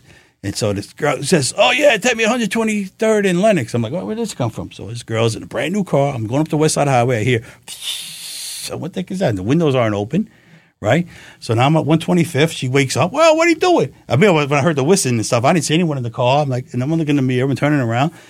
So she gets out at the red light, like she's going to get out without paying, just walk out. Mm-hmm. So I get out. I go to grab her. "Yo, where you going?" She comes and clocks me in the temple with a BlackBerry. And the kids are in the bus stop and across. "Oh, shit. Oh, no, she did it." And just instinctively, I laid into this girl. She went flying out of her shoes. I heard her hit the side. Boom. And I just look up 2 cars behind my cab with the police. Aye. I'm like, did they see that? I don't know. But I'm worried about the crowd now coming after me, I was like, so I get back in the cab, turn the lights off, I just book. But now I have like this lump and the lights went out for a minute. So I go to Mount Sinai, Bethesda or whatever. "Oh, you have a concussion, 5 days bed rest, stay home, don't, okay." From a BlackBerry, she must have She got me right in the car. I had a nice knot. The lights went out for like, yeah. So okay. So now my day job never paid sick time, but they paid above union scale. But back then, no sick time. He gave you vacation. So I got to call in. Even though I'm calling in sick, I'm not getting paid. Right. Yep, but every day. Yep, what? So I come back. I had all the papers in my pocket. Hey, so how was your vacation? I throw out the doctor's thing, 5 days vacation. I said, your wife's a nurse or a doctor. Take that to her. Yeah, go get your tools and call me. I know I'm getting fired. I go get my tools. I come back. Yeah, it's not working out. You got too much stuff going on, too much drama. You know, the lady hits you with the cab. What are you doing? I said, I don't know. So you leave. So I said, okay. So it was 2 days before the statute of limitation expired, so I can sue him for the $4,000. So I go to the afternoon. I write to the court, small claims. I file him for breach of contract, right? So now he's pulling up. He goes to court. Yeah, I just say court. That means you're asking for a judge. I don't want an arbitrator because you got to go like 15 times. It's at night, right? Right. I live right down the block, so I says it ain't costing me nothing, you know. And it was a big like playoff game, Yankees Boston, and the vice president shows up, and he lives at the end of Long Island. Says, yeah, Dave, you know what time you're getting home tonight? You're gonna come in like 15 times. So what is it worth? And then he tries to send to one of his like office secretary people that handles his like customer complaints. I says, no, I told the judge, he's not a representative of the corporation. He has to be a lawyer or an officer of the corporation. Oh, is that true? Yeah. So now they have to send a lawyer every time. Right. So I go there 15 times, 20 times, court. Now the final time, like now we're ready for a judge. I get assigned a judge. I ask for my continuance. What do you mean? Yeah, my lawyer's not available. Who's your lawyer? I said, Marty Fisher. Oh, how's Marty doing? Yeah, he's good. Like the judge knows him. I was like part of the bar, head of the bar, right? So then I come the next time without Marty. Hey, where's your lawyer? Did I tell you the next time? I said, yeah. Oh no, Marty's daughter's getting married. I like my bullshit. The judge says, really? Oh, I didn't hear about that. So now I go. So I go. Now it's the final thing. So now they're gonna pay. How much? So now they say he's telling my lawyer all this stuff. He's talking like he's firing me for absences because I was taking off and everything. And then he tried to tell him, oh no, he resigned. I didn't resign. And the lady was a bookkeeper. She was a Jehovah's Witness. I said to her in front of, I resigned. Subpoena Iris, the secretary. She's Jehovah's Witness. They don't lie. Right. They're not gonna lie. And then when the corporate, she just liked me because I used to travel all the time. I come back, tell me about your trip, right? She loved me. So he goes, how? Okay. Yeah, but we told him. He left. We told him. What about Cobra? Yeah, that was verbal. So my lawyer's like, verbal? Since when? Okay, just ask him how much he wants. He goes, so I was staying away out of it because he said, keep that guy away from me because I was slamming him and everything. So he goes, Judge Ross says, how long has Peter worked for you? It's like 15 years. You used to want me to go ask? Okay. So he does his little shuffle. He goes, Peter, how much? He takes 3 steps from him. I'm down the hall. How much do you want? All of it. He turns around and he goes, all of it, the $4,100. He goes, and my lawyer goes to him, my God, let me ask you something after they agree to it. How do you run your business? Like you like you said, you come in here 19 times or whatever. It's a minimum of $500 a time. He goes, my client's wrong. Peter's going to spend $10,000 if you have $1,000 in his in your pocket to get it back. But this cost him nothing. And then, so we entered into the general agreement and you have 30 days to pay the money. So the 30 days passed. I didn't get the money. So I called up the owner of the company. I says, yeah, Phil, I don't know if your lawyer advised you of this. Obviously, his advice ain't worth nothing because he would advise you to settle. But that's another story. But it's 30 days and you haven't paid me. That was part of the agreement. So I can take you back in court now and sue you for triple damages. I thank you for that because I could use this $12,000 right now. So 20 minutes later, I get a call from my lawyer. Hey, Peter, listen, this guy just called. Are you home? Yeah, stay home. They're going to send you a check, and he actually don't call him no more. They sent a black car with the check from Manhattan. It's like, but it's 2 days short of like the statute of limitations. You just down to the wire. So these motherfuckers never want to pay. They never want to pay. I know that's not relevant to why we're here, but don't worry about it. Okay. So, what about doing art? Are you interested in doing art? Define art, though. Canvases for sale. No, art for commerce. No, that was like, I used to. I know you would dabble here and there. Yeah, but that's because people wore me down. Like I need a kid, like a good. But friend, who wouldn't want to? I'm just saying. Like if somebody wanted to get a PJ piece, how would they do that? Would they contact you and they'd have to commission? There's a few out there, so you'd have to contact somebody who personally has one because. So you're done. Shop is closed. I can't say I'm done because I used to give stuff away because if I know I found a proper home for somebody that liked it rather than What I was saying before we started this off, why I got turned off by. We had a very, very good discussion before you got here, Brad. Oh, That was okay. not recorded. So whatever. My phone is off. So if my company's looking for me, that's on them. Whatever. So anyway, this was in the late 70s, early 80s when people started. So I remember Fashion Moda. Right. Okay. People painting on plywood or whatever. I was in the beginning with Ali and Futura at Soul Artist on Sure. Columbus and 106. But the explosion was Europe, okay? Yaki Corman and everyone's going over Amsterdam, Blade, Quick, and Scene, okay? I was telling you. And then there's Safari Gallery, Mercer Gallery over here. I used to watch Scene paint. Crazy stuff that is great. But then he'd go to whoever else was going to be in the show and seeing what they were painting, and he would go back and repaint what he did because It wasn't he felt he was in competition, Okay. or his whole scope. I used to tell him, "You're painting because he's thinking what would sell or what the buyer or the gallery owner would like." I said, "Man, you're corrupting your whole creative process because now you're painting for the man with the dollars."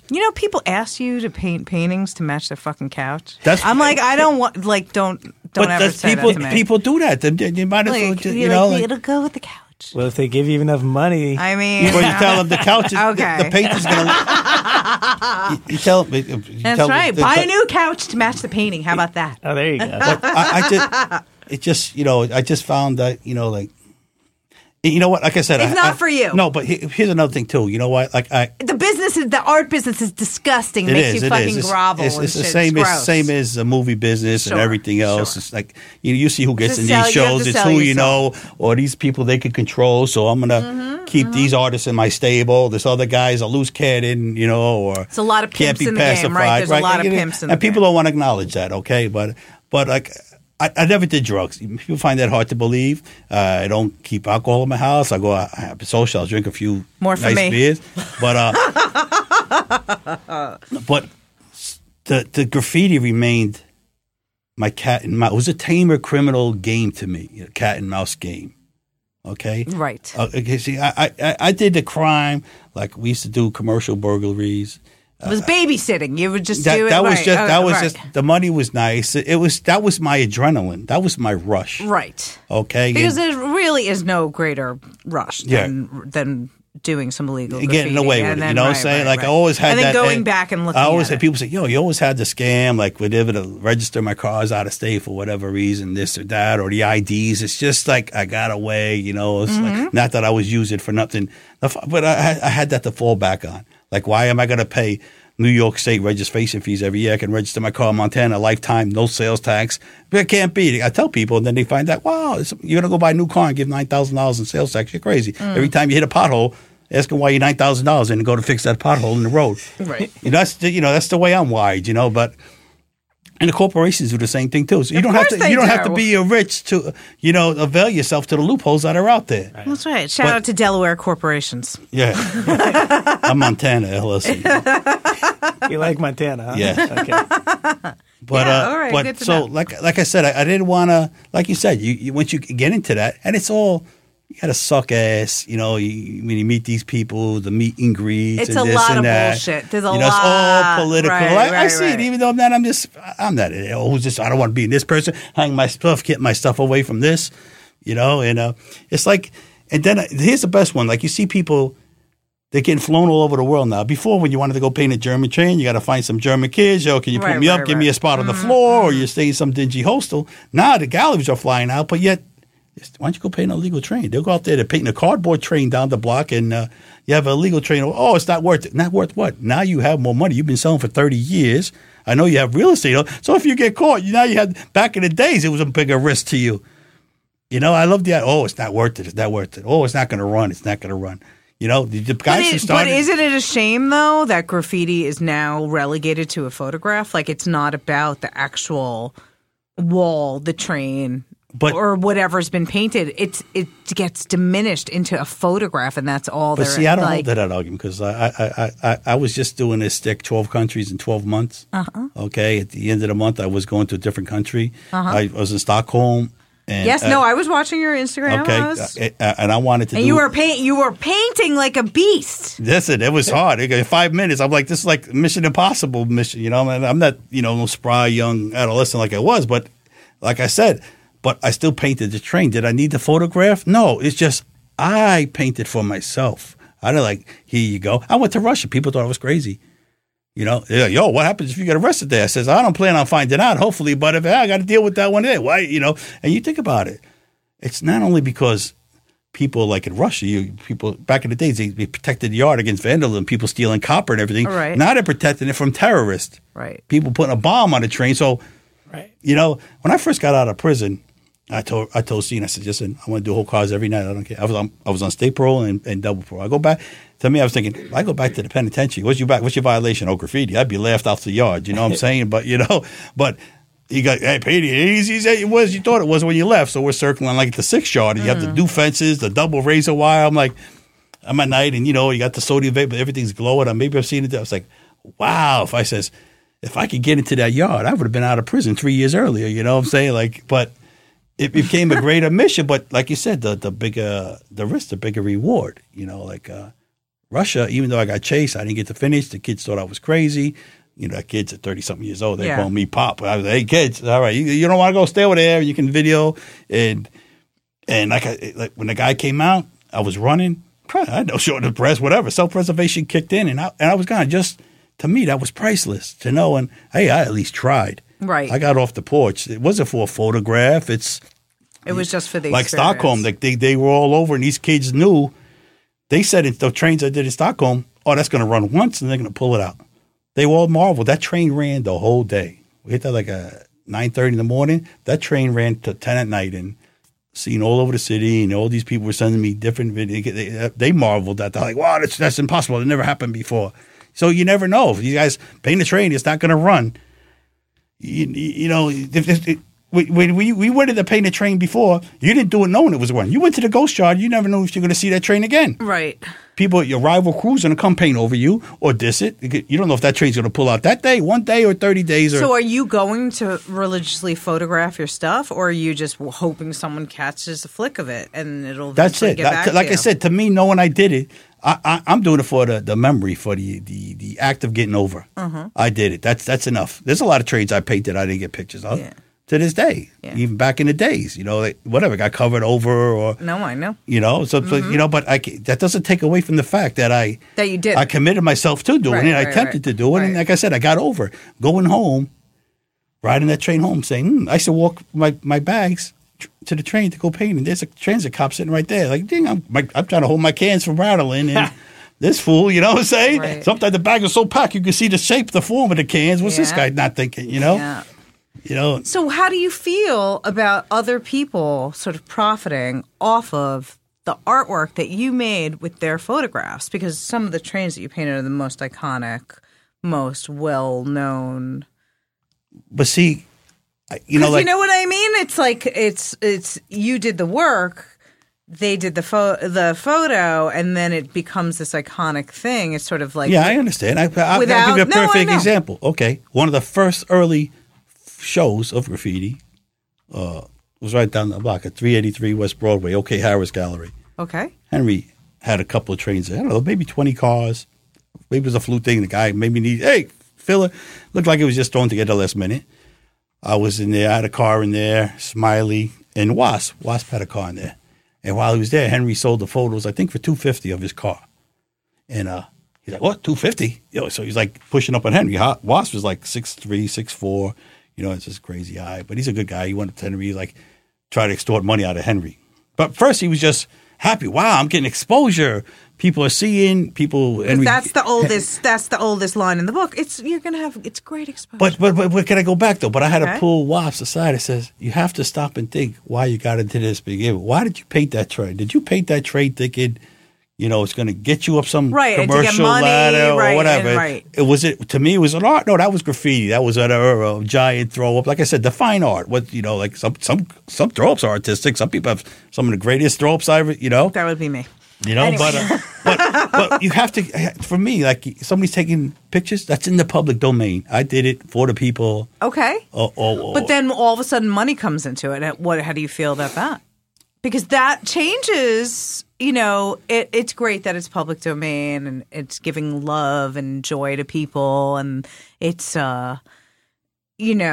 influencing people and teaching people, but then all of a sudden someone's profiting off of your work.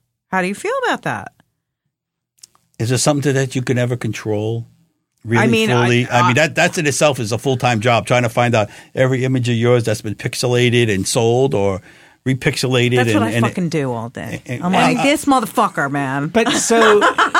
But really, it's most. I mean, what do they get? What do you make off of? I don't make anything of it. No, but what is the photographer? Like you're talking about photographers. They make the entire. Like if they're selling their. No, but I'm saying like honestly, how much are they going to sell that photo for? But the thing is, let's say they sell that photo for $250, like you said, right? They can make 1,000 million copies of it and keep selling it over and over and over. How about the photo? How about the people that whole life are photos or the majority of life? You have Martha Cooper, Henry Chalifant. Okay, right. Henry Chalifant in his own right doesn't need the money. Never needed the money. Came from money or whatever. Is a sculpture artist by himself, whatever. I know it's like I put my photos on. His wife is like the one. Right. Okay. House of Cards. Anyway, so what was I saying? So you got you have the photos. I had my own photos. I took sequential shots, just like Henry back. I didn't rely on Henry for his photos, and people jack photos off of my site. I stopped putting up photos I didn't know or angles or shots that aren't because I have a majority of my cars with my windows. Okay, but I even put out there, and I used to comment, tongue in cheek on Instagram. Remember where you jacked this from? And people were, hey, just found this. I see you didn't find shit. You ripped it from me. Right. But they would trip over themselves to try to give credit to Martha Cooper or Henry. And I had the argument with Jason. I'm like, yeah, what is that? Oh, yeah, but she's a professional. So she's a professional. So like when Jason was doing his book, that art, whatever. Did Jason do a book? Yeah. Okay. He did. So what? Attic was on the cover of the book. I forgot the title of the book, Graffiti 365 or whatever, part of that series from I gave him a lot of images. I had the negatives. And in the beginning, Martha Cooper, but I want credit for my photos. So I says, why don't you put credit for? Oh, yeah, no, but Abrams was a publisher, right? So like, but she's a professional. I says, wait, so you're using her photo? My photo is enough quality as well to be published. So what makes her any? I'm not asking you for no money. So pay me $1, then he makes me professional for that photo, correct? So define, how do you put a value absent an exchange of money? If it's going into a product that's going to be sold, who's to say my photo inside that book sold? Right. So that makes, Right, but like marketing wise, to have like the mother of, graffiti photography to be in the book, you can understand why. How about this end? I have a lot of original canvases. Okay. Secretly, I brought. Okay. But I see images, prints of canvases that I own being sold. Now that's a different story.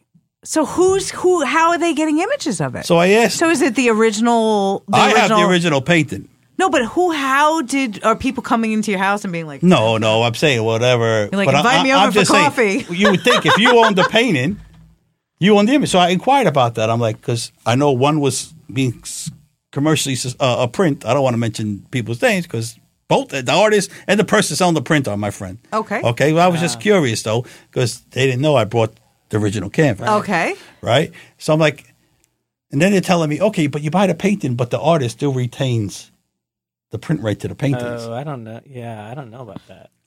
No, they don't. It's the painting. I have no idea. Is its own provenance, right, or whatever. Correct. Or whatever. But now a copyrighted image of the painting. If they own the so the painting was sitting in a show on that, say the painting was sitting in a show 2 years before I brought the painting. Okay, whatever, it didn't sell, and I inquired about that. Oh, you're that? I think right, that. Yeah. But who knows how many people took the image of the painting while I was hanging in that show? Correct. Now they're making prints and selling prints or putting it on a shirt or what have you. But meanwhile, I own the painting. But if you look at anything else, you're You take an image somebody else is painted, it's going to be property of the estate of that artist. Right. You know, it's scary. Look at you going from bootlegs to originals. I like that.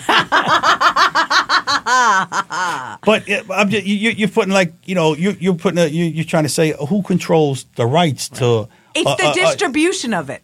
That's what it is. Because if you painted a wall, right? You painted the wall, and I took a picture of the wall and made a print of that, same as I own this painting. But there's people still out there. So in theory, let's say you took a picture of my wall and you blew it up and you hung it up in your house and you just had it. It's your painting. I mean, it's your photo. You own it, right? But then once you go, I guess you could, privately sell it or whatever. But once you put it on a third party selling site, then all of a sudden ownership comes into play because there's money, and that's anytime there's money, the hackles come up. Then you go to let's go back to the Old Testament. The money's the root of all evil, because once there's money involved, right, people catch feelings. Right, right. And I tell people, you want to catch feelings, go on the dance floor. Don't.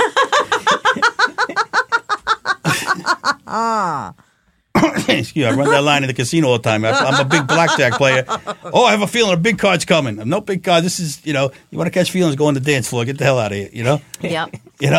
There's no feelings in this game, Right. Facts, not feelings. But money changes people. It does. You got to go back yourself. You're an artist, like you say, define art. Why did we pick up that can, or why did you pick up that designer? Where was your end game? To me, I didn't paint graffiti to make money. I painted graffiti to sort of challenge myself and see how far I can push it, and then the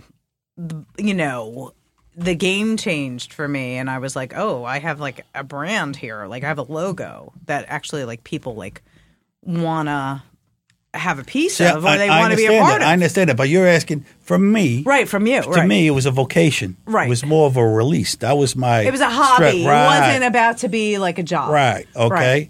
And Richie years ago, when they were Mark Echo getting up game, I wasn't really speaking to Scene at the time.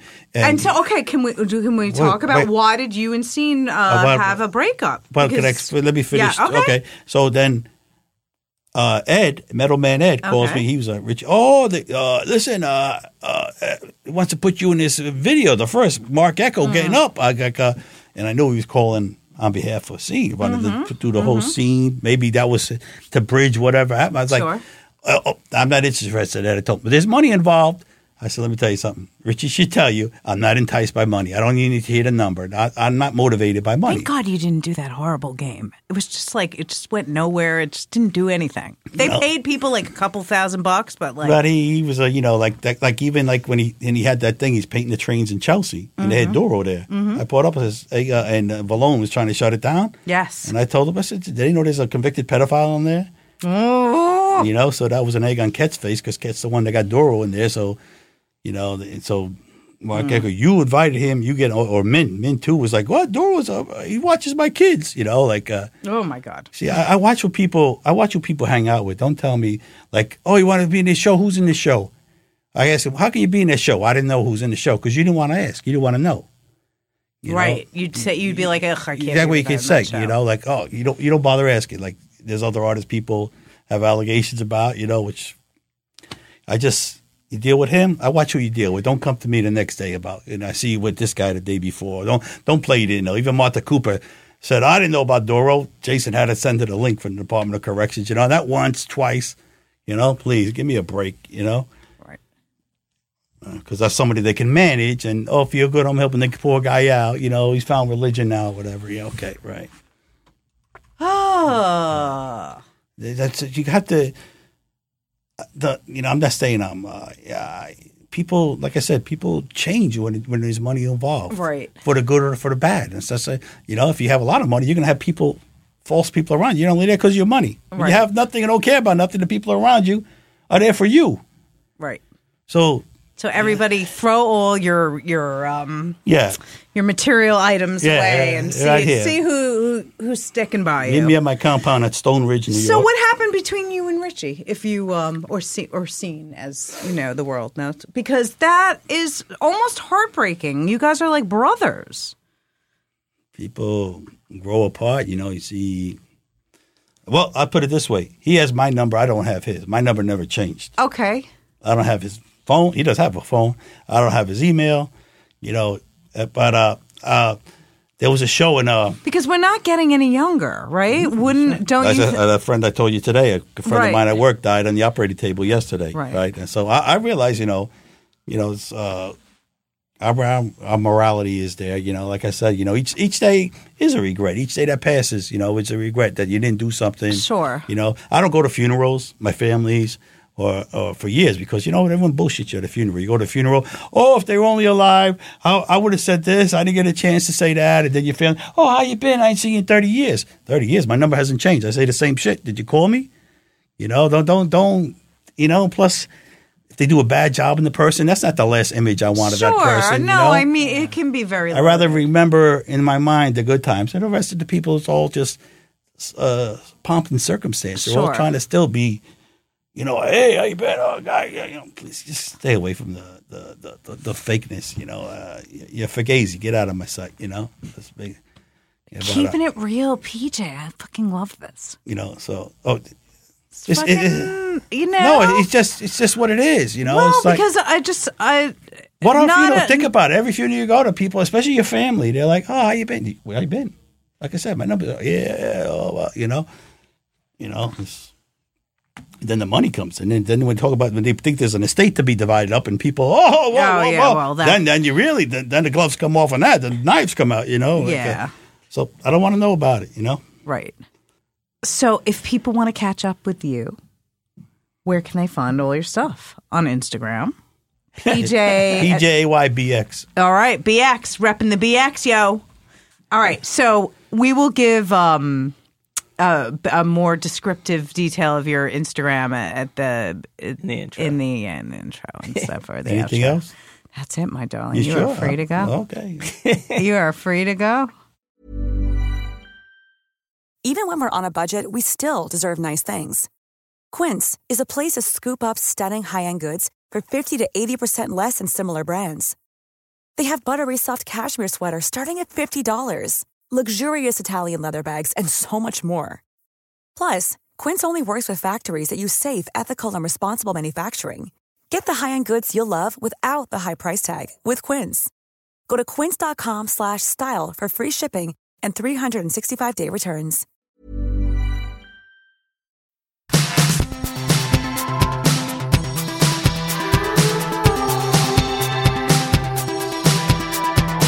Oh my God! Don't you love him? He's just geez. He's so funny. Can't say anything about the Jews. I wanted to know what exactly specifically he was going to say if he's sitting around with like a bunch of rabbis and he was going to say something about the Jews. Like, what would it be? You're like, aren't you guys really cheap? Come on. Just admit it. You can tell me. I won't tell anybody. Tell me the truth. I mean, we all are, right? We all are. Come on. Everybody likes to save a buck. I go to Montana. I'm not paying sales tax. He could be an honorary Jew. I also was looking, in my research, I was like, oh, let me see if I can find some like PJ canvases because maybe they're like on there. And somebody is doing these like his crew, United Artists, UA, pieces and tagging them as PJ, but they have like nothing to do with him. Oh, there's a guy named Pistol Pete who is in like the terror squad who like is in jail. Right. And then there is a graffiti writer named PJ that has so much more stuff on the internet about like it was very difficult to like find. It's the same information. So right. I really do hope he works on a book.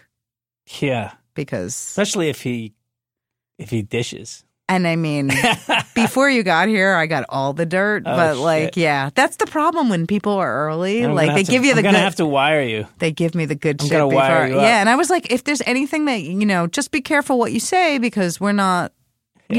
Just make sure this is going to be like a broadcast. Mm-hmm. And he's like, I got no problems telling people how it is. And I love that about him. Yeah. Anyhow, to find out more about PJ, you Not must a lot. He's a very private individual. right. But you can. He's on the Instagram. He's on the webs. He's on the webs. PJBX. PJAYBX. Get off the porch, kids. Shout out to Bubbles. Thank you, Bubbles. Thank you, Bubbles, for being bubblicious. The music is delicious. Shout out to everybody at Acast, our whole crew. Thanks, Allie. Thanks, Allie, Tim, Stephanie, all the Acasters. All of you with no names and no faces that we see all the time and don't talk to. We love you. We love you too. Go subscribe to my other podcast, Going Off Track. Go subscribe to Going Off Track. It's so exciting. You know, Sandwag doesn't follow me. They're very exclusive. No way, really? I was all up on your Instagram. I'll change that right now. Yeah. Follow me. I need followers. And I'm on the gram, of course, at Claw Money on all the platforms. Except for like Swarm. The Plats. The Plats. Check me on the Plats. What's Swarm? Do you know about Swarm? Come on. No. I don't know what that is either. And they're always like, do you want share this to Swarm? I'm like, ew, no. Claw & Co., my brand and my team. So funny. And you can go to my website at clawandco.com. Mm-hmm. Well, it's a good website. Check it out if you haven't. I check it out every so often. We're about to update. Fun. We're changing our whole web store. All right, good. Yeah, it's a lot of change is good. Change is good. I'm really sick of white websites. Did I tell you that? No. Bored. But I back it. I think things have gone dark. Go dark. Go dark, right? Yeah. But now I have to retake all my product pictures with a black background. Oh, it's so annoying, right? Or it's gonna just come up in white squares. Ew, on a black background. That's okay. Don't use totally black. Use something else. Yeah, use a pattern. Yeah. Ugh, just imagine batch loading them all into Photoshop and it just sounds so horrible. Oh, the life of a merchant, of an online merchant. All right. We won't torture you any further. We'll see you in 2 weeks. Bye. Bye.